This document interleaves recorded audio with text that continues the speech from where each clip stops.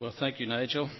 Paresh a few moments ago said he could go for an hour, and if you'd been sitting close to me, you would have heard me say, "Keep going, brother, keep going." But over these past weeks, we've noticed how that instead of appointing another military leader like Joshua, God would actually raise up men and women who were called judges to lead the Israelites against local enemies. The very fact that they had to fight these enemies was due to their own disobedience and their own waywardness. You'll recall this particular cycle, if you like, that David drew our attention to. Step one, the Israelites mess up. Then the enemies oppose them. They cry out to God. God raises up a judge, and the land has peace and rest. And that cycle was repeated more than once. You see, in their years of peace and prosperity, the people have become complacent, and they'd begun to forget God.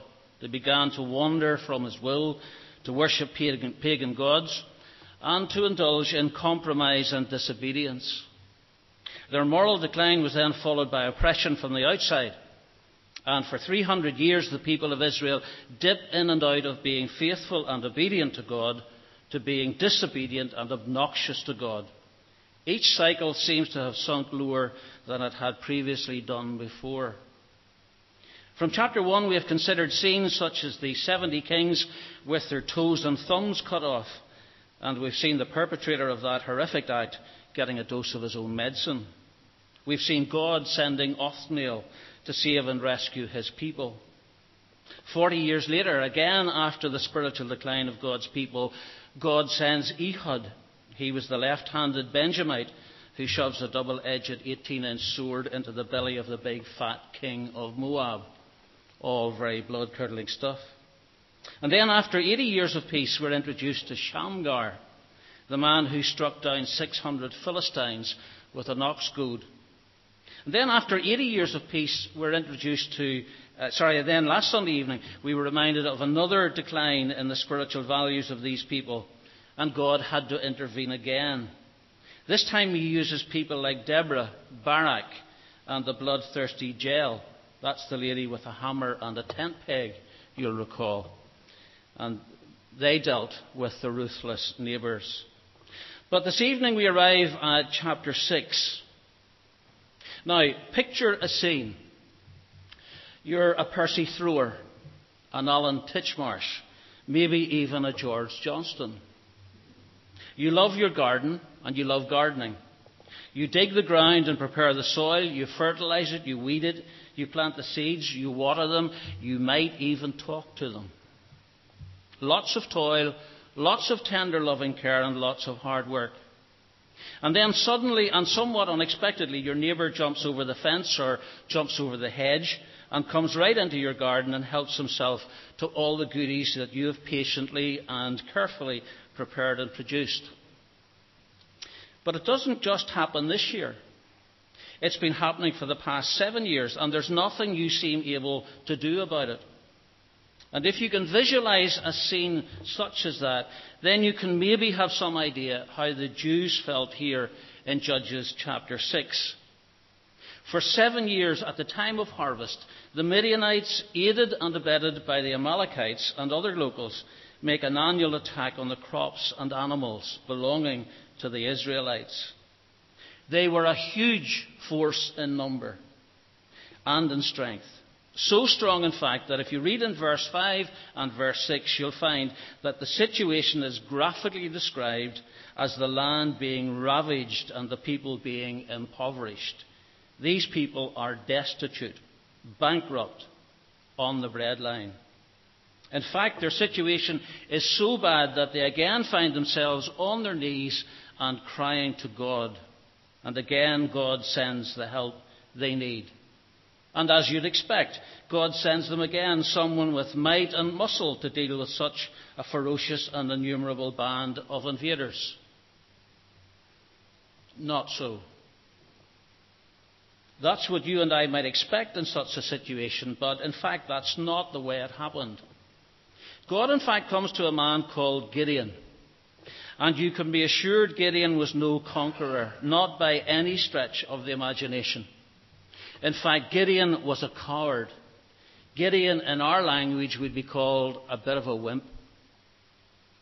At a time when these people needed another Ehud or a Shamgar, fearless and courageous, God comes to Gideon, a man who was fearful and anything but courageous.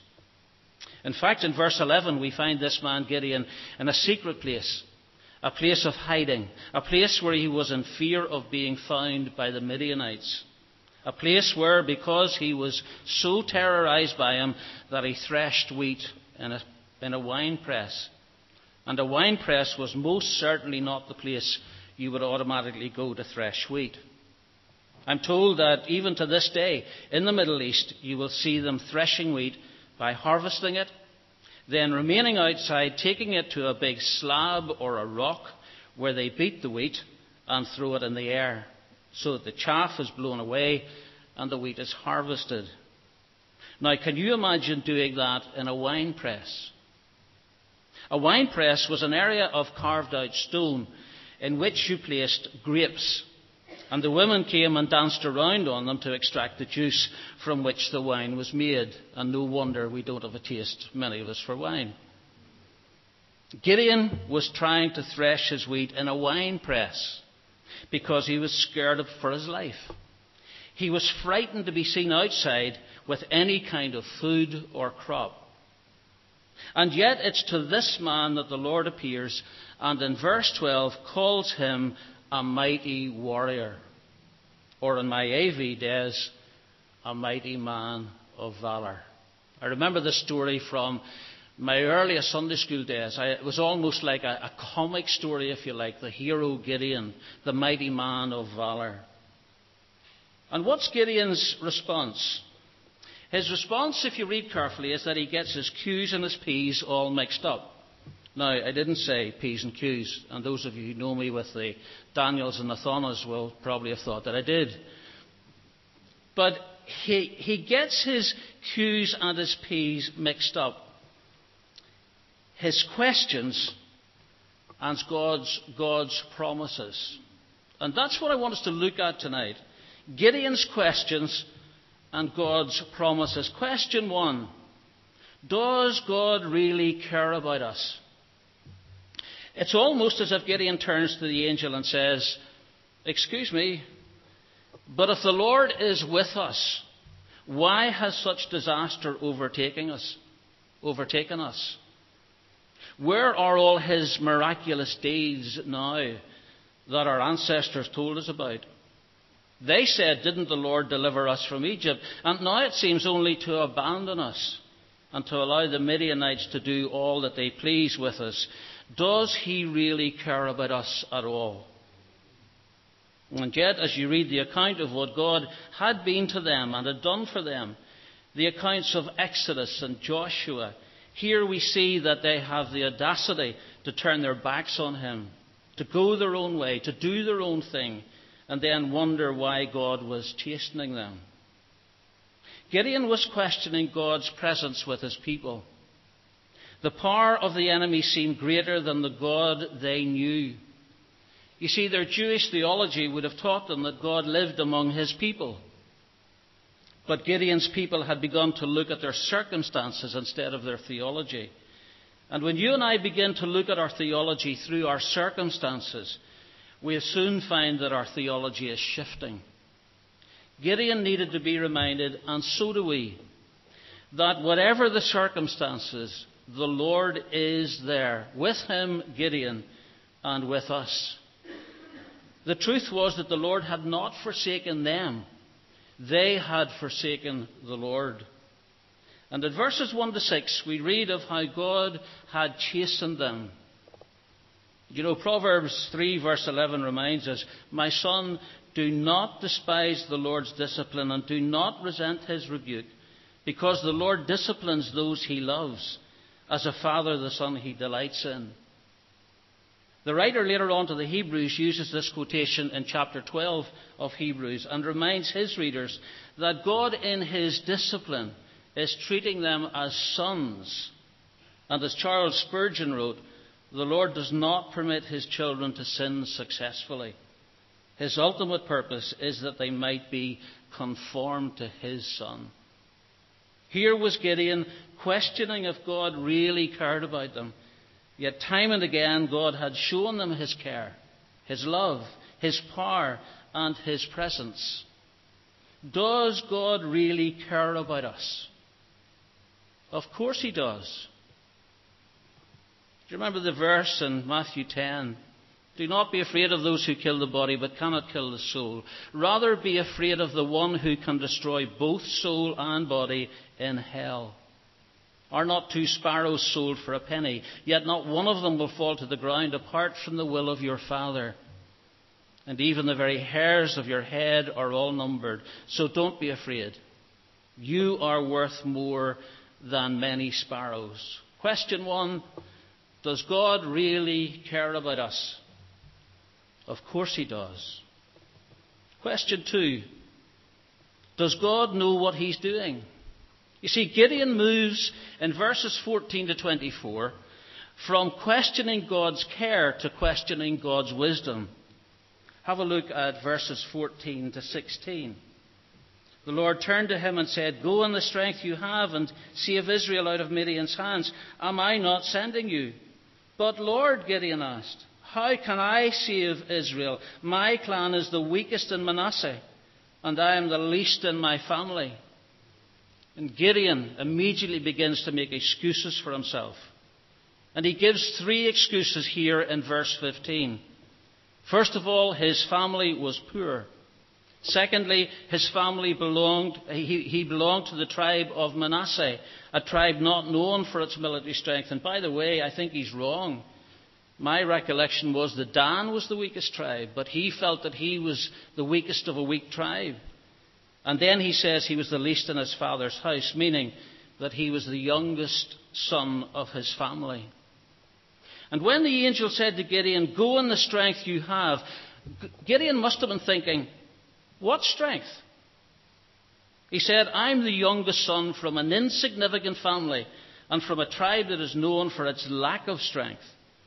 In essence, he was saying that he wasn't qualified for this task. Neither was his family, neither was his tribe. And he was basically telling God, listen, you've got it wrong.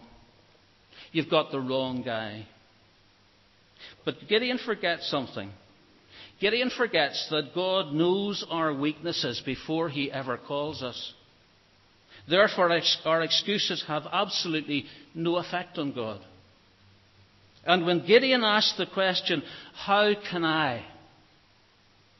He's not the first person in the Bible to react that way, and he wasn't to be the last. Do you remember Moses in chapter 3 and at verse 11? Moses said, Who am I that I should go unto Pharaoh, that I should bring forth the children of Israel out of Egypt? Do you remember in Jeremiah chapter 1 verse 6, Jeremiah says, Ah, Lord God, behold, I cannot speak, for I am a child. Notice the emphasis on I. Gideon wondered, how can I? Moses asked, who am I? Jeremiah responded, I cannot speak. And they were right.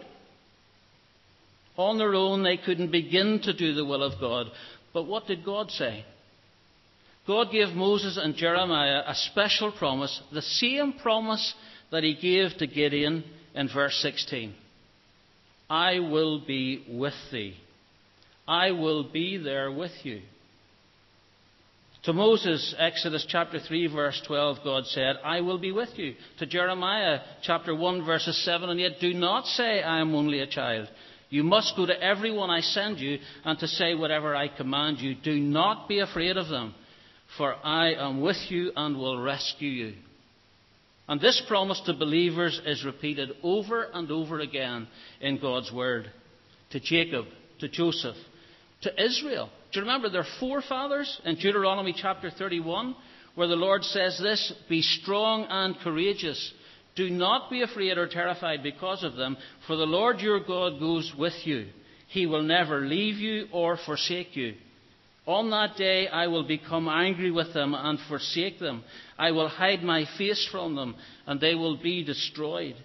Many disasters and difficulties will come upon them, and on that day they will ask, have not these disasters come upon us because our God is not with us? Doesn't that sound so like Gideon's complaint and the situation that he found himself in?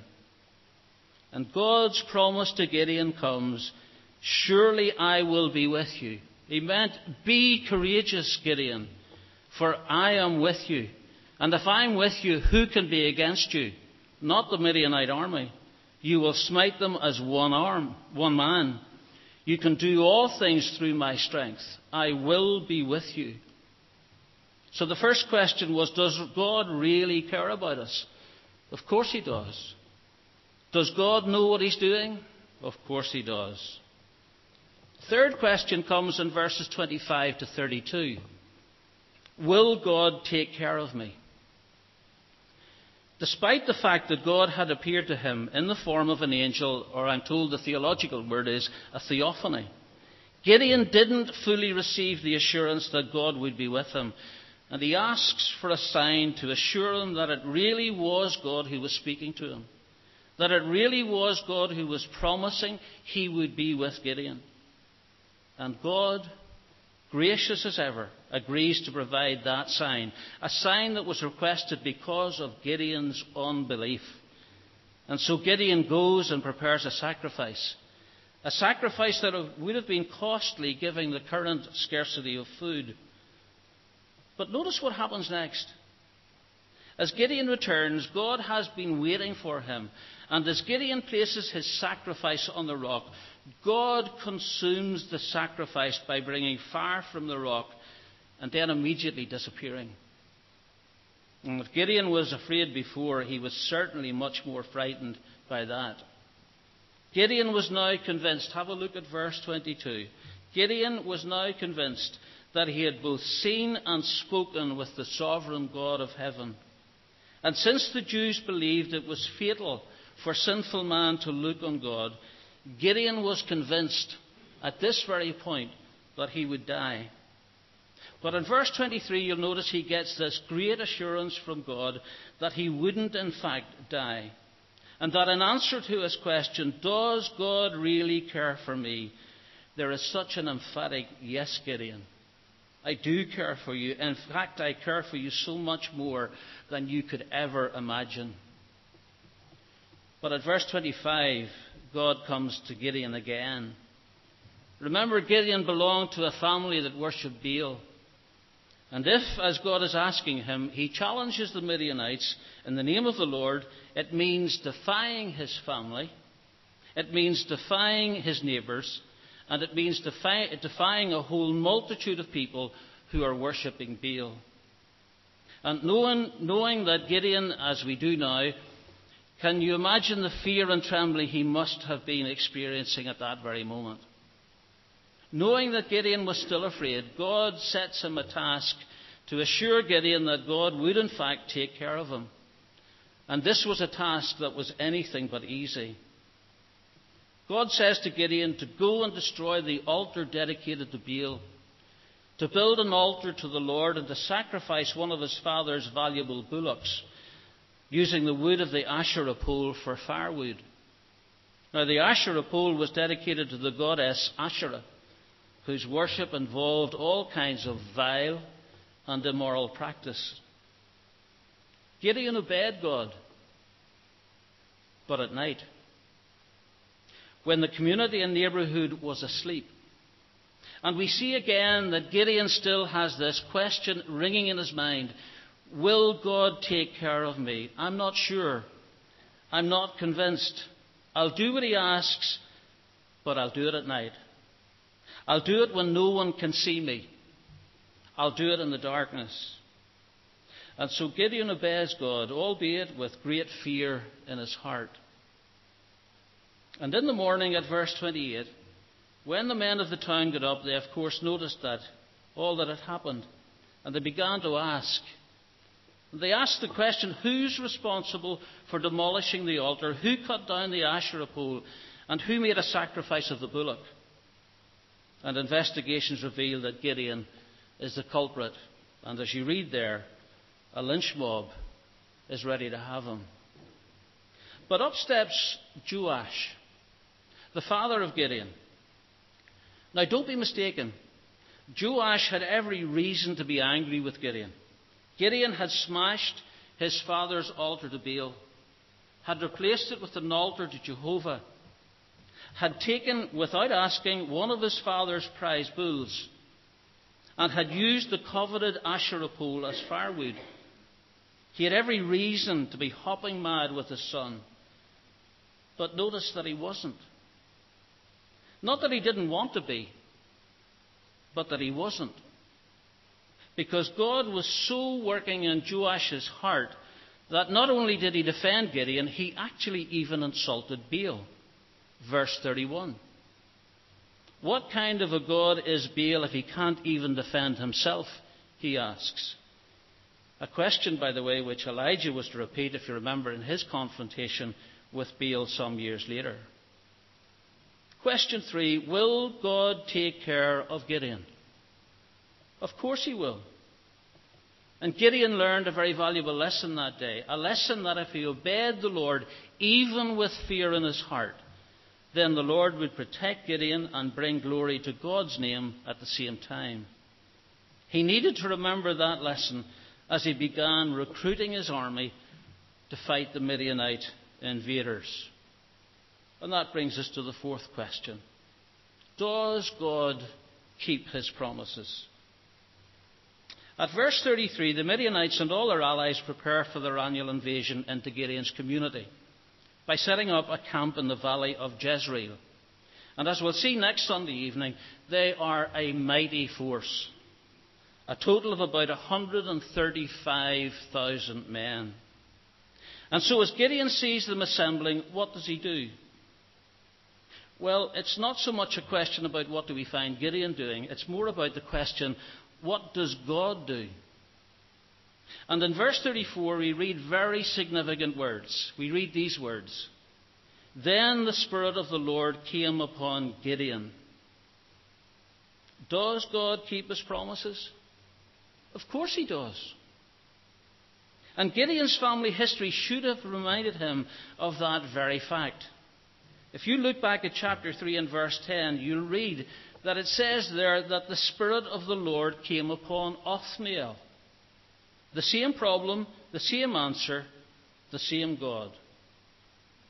The Spirit of the Lord, that little phrase, is a key phrase.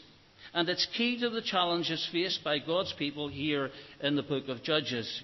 We'll come across the same phrase again as we reach chapters 11, 13, 14 and 15. As Gideon faced the challenge of doing God's will, he found what you and I still find to this very day, that it's not by might, it's not by power, but by my Spirit, says the Lord. That great verse in Zechariah chapter 4, verse 6. And as the Spirit of the Lord came upon Gideon, he blew a trumpet at verse 34. And he began to rally his troops, and from different surrounding communities out they came to greet him. But look again at verse 36. If you will save Israel by my hand, if you will save Israel by my hand. And believe it or not, here again we see Gideon questioning God. This time he asks, will you keep your promise? And he even goes to the point of again asking for confirmation that God would do what he said, and that he actually would do what he said he would do. And in the verses that follow, we have that well-known story of Gideon laying out fleeces before God. You'll find it there in the closing verses of chapter 6. You'll remember where he says, I'll place a fleece, a wool fleece on the threshing floor. If there is dew only in the fleece and all the ground is dry, then I will know that you will save Israel by my hand, as you said. And that's what happened. Gideon rose early the next day. He squeezed the fleece and wrung out the dew, a bowl full of water. Then Gideon said to God, do not be angry with me. Let me make just one more request. Allow one more test with the fleece. This time make the fleece dry and the ground covered with dew. That night God did so. Only the fleece was dry and all the ground was covered with dew. And in fact, Gideon asked for 2 more signs. In total here we see 3 signs that Gideon asked for to try and convince this wimp, this coward, that God could actually be serious in asking him to take on the might of the Midianites. The putting out of the fleece is a very familiar one in some Christian thinking. But for me, and feel free to challenge or disagree with me on this, but for me, the putting out of a fleece is not a biblical method for determining God's will. It is for me a method which people like Gideon, who lack faith to trust God, use to ascertain if he will do what he says he will do. And in verses 36 and 37, Gideon twice reminds God of what God had said. And twice Gideon asked God to reaffirm his promises with a miracle. The fact that God agrees to listen and act on Gideon's request only goes to prove again what a gracious God he actually is. Who are we to tell God what to do? And especially when he has already given us all of the assurances of his word. Putting out the fleece is not only the evidence of our unbelief, it is also an evidence of our pride.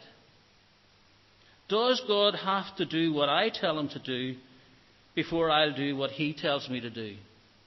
Let me say that again. Does God have to do what I tell him to do before I'll do what he tells me to do? There was nothing for Gideon to do but confront the enemy and to trust God for victory. But did he do it? That's for next week. Why not come back and see if Gideon does actually get his Q's and his P's sorted out? And in the meantime, this week, watch your questions and watch God's promises.